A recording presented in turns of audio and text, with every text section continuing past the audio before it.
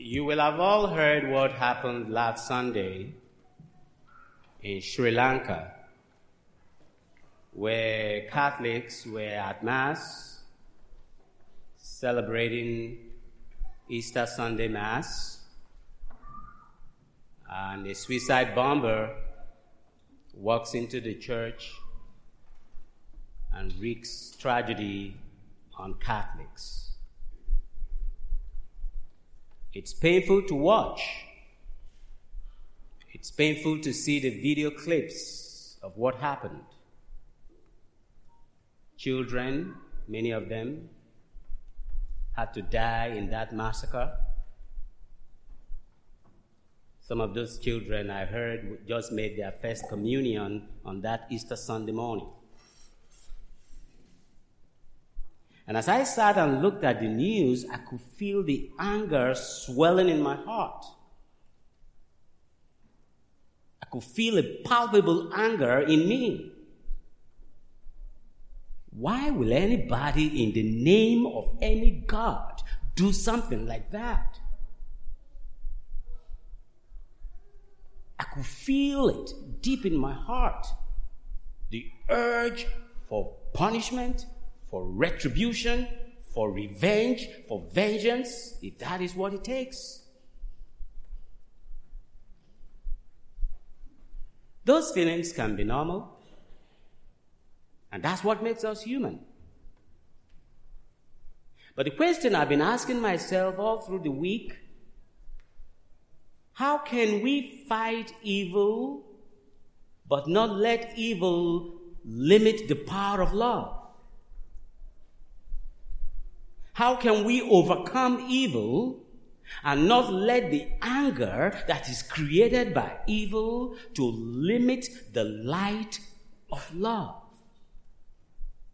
And that's the challenge. Because the problem is when anger begets anger,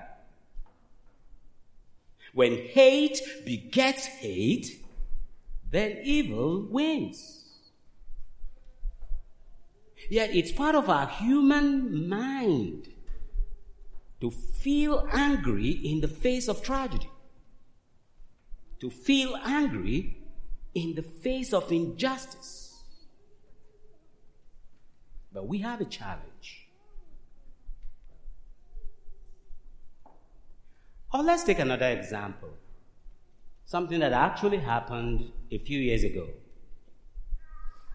So imagine this beautiful kid who is riding his bicycle around in their neighborhood, beautiful sunshine day, and all the kids are all out in the neighborhood playing around. And there is this drunken driver who just so drunk, veers off the road, and just drives on the sidewalk and kicks and just knocks off this kid. And this kid is now paralyzed for all his life. Certainly, that drunken driver needs to be locked up for the rest of his life. I'm all for that. Yet you know that healing will not come to that family just by locking away that drunken driver. It has to take something higher. Because so long as that mother continues to look at the paralyzed baby every day, the pain will be fresh. And that is the insufficiency of retributive justice. That is the huge limitation of retributive justice. So if you punch my nose, I punch you twice as hard. Sometimes it feels good, you know. Yet the problem is that it really doesn't give us true healing. It has to take a higher sense of justice, what some people will call restorative justice, reparative justice, something that comes way, way above our physical realm for us to have lasting healing and peace in our heart. And that's what we celebrate this morning. The divine mercy of Christ Jesus. The fact that the grace of mercy, the grace of forgiveness, that is really our route to true peace. And that's what we celebrate this morning. The disciples, like all of us, have our ways of dealing with pain, dealing with tragedy, and dealing with injustice.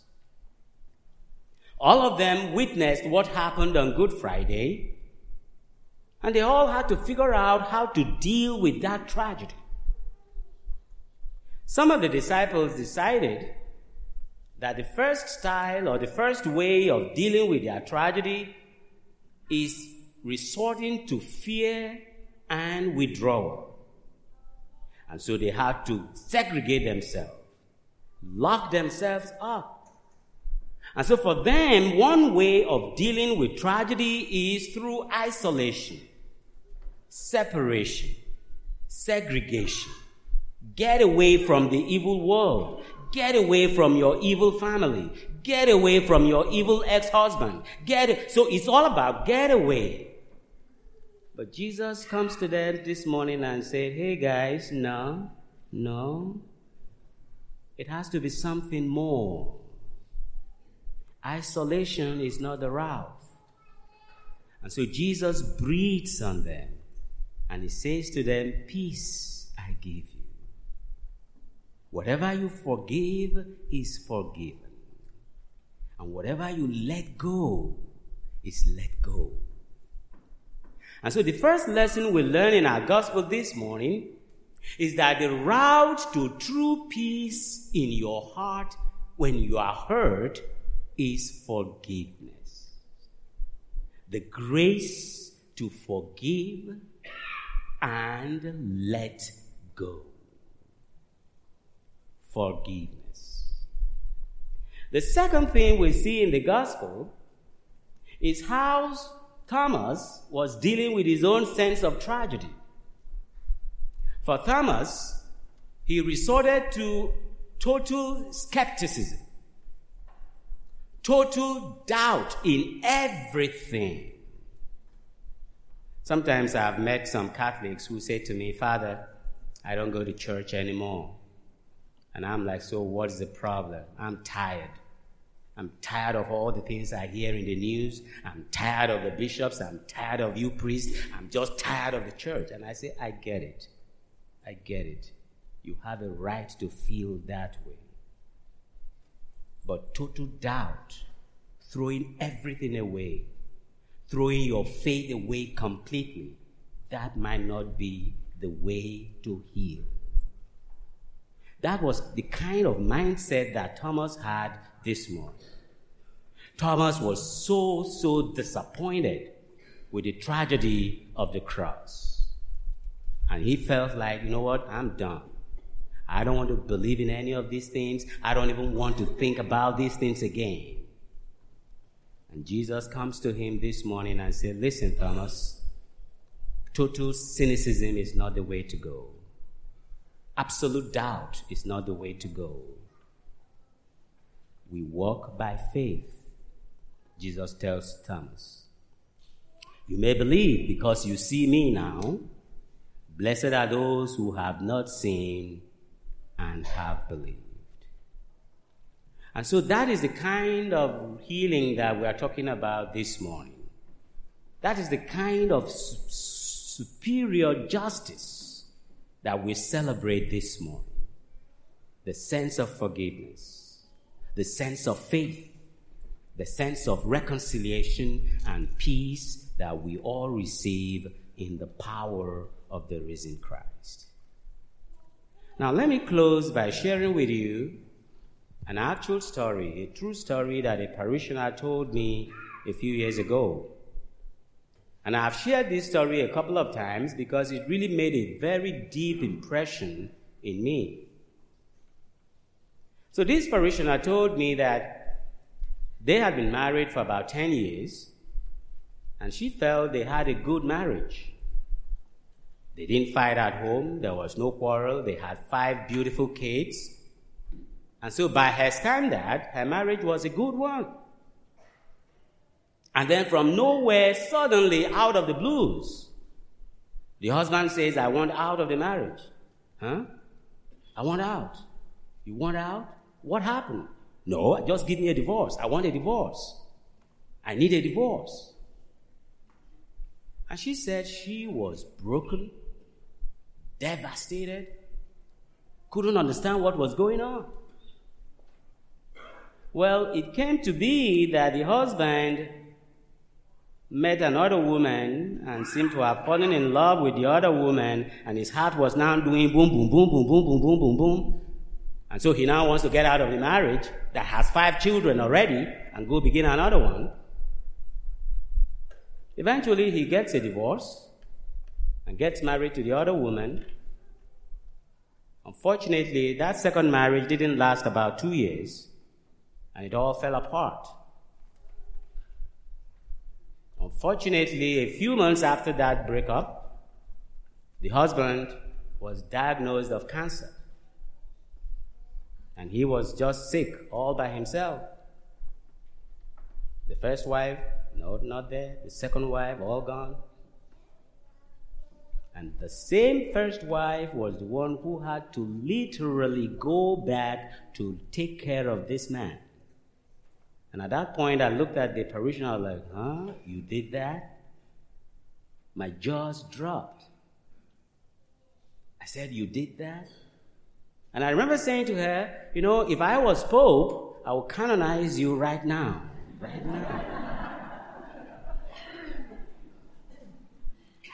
And I remember she said to me, well, at the end of the day, she's still the father of my children.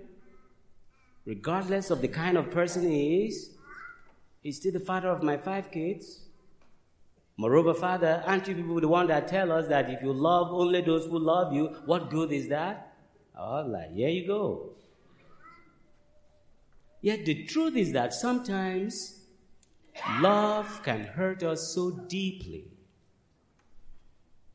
Sometimes relationships can hurt so deeply. Family can hurt you so deeply. People you trust can literally betray you so deeply. And you might even tell yourself, I will never, ever, ever have anything to do with them again.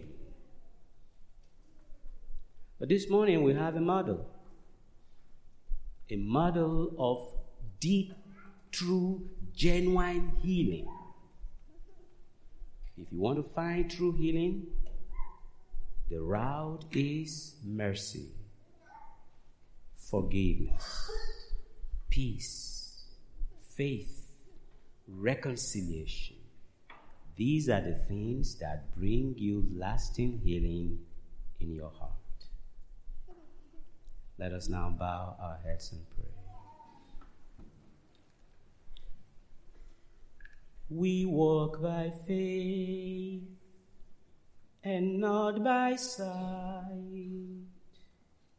No gracious words we hear of him who spoke as none else spoke, yet we believe him near.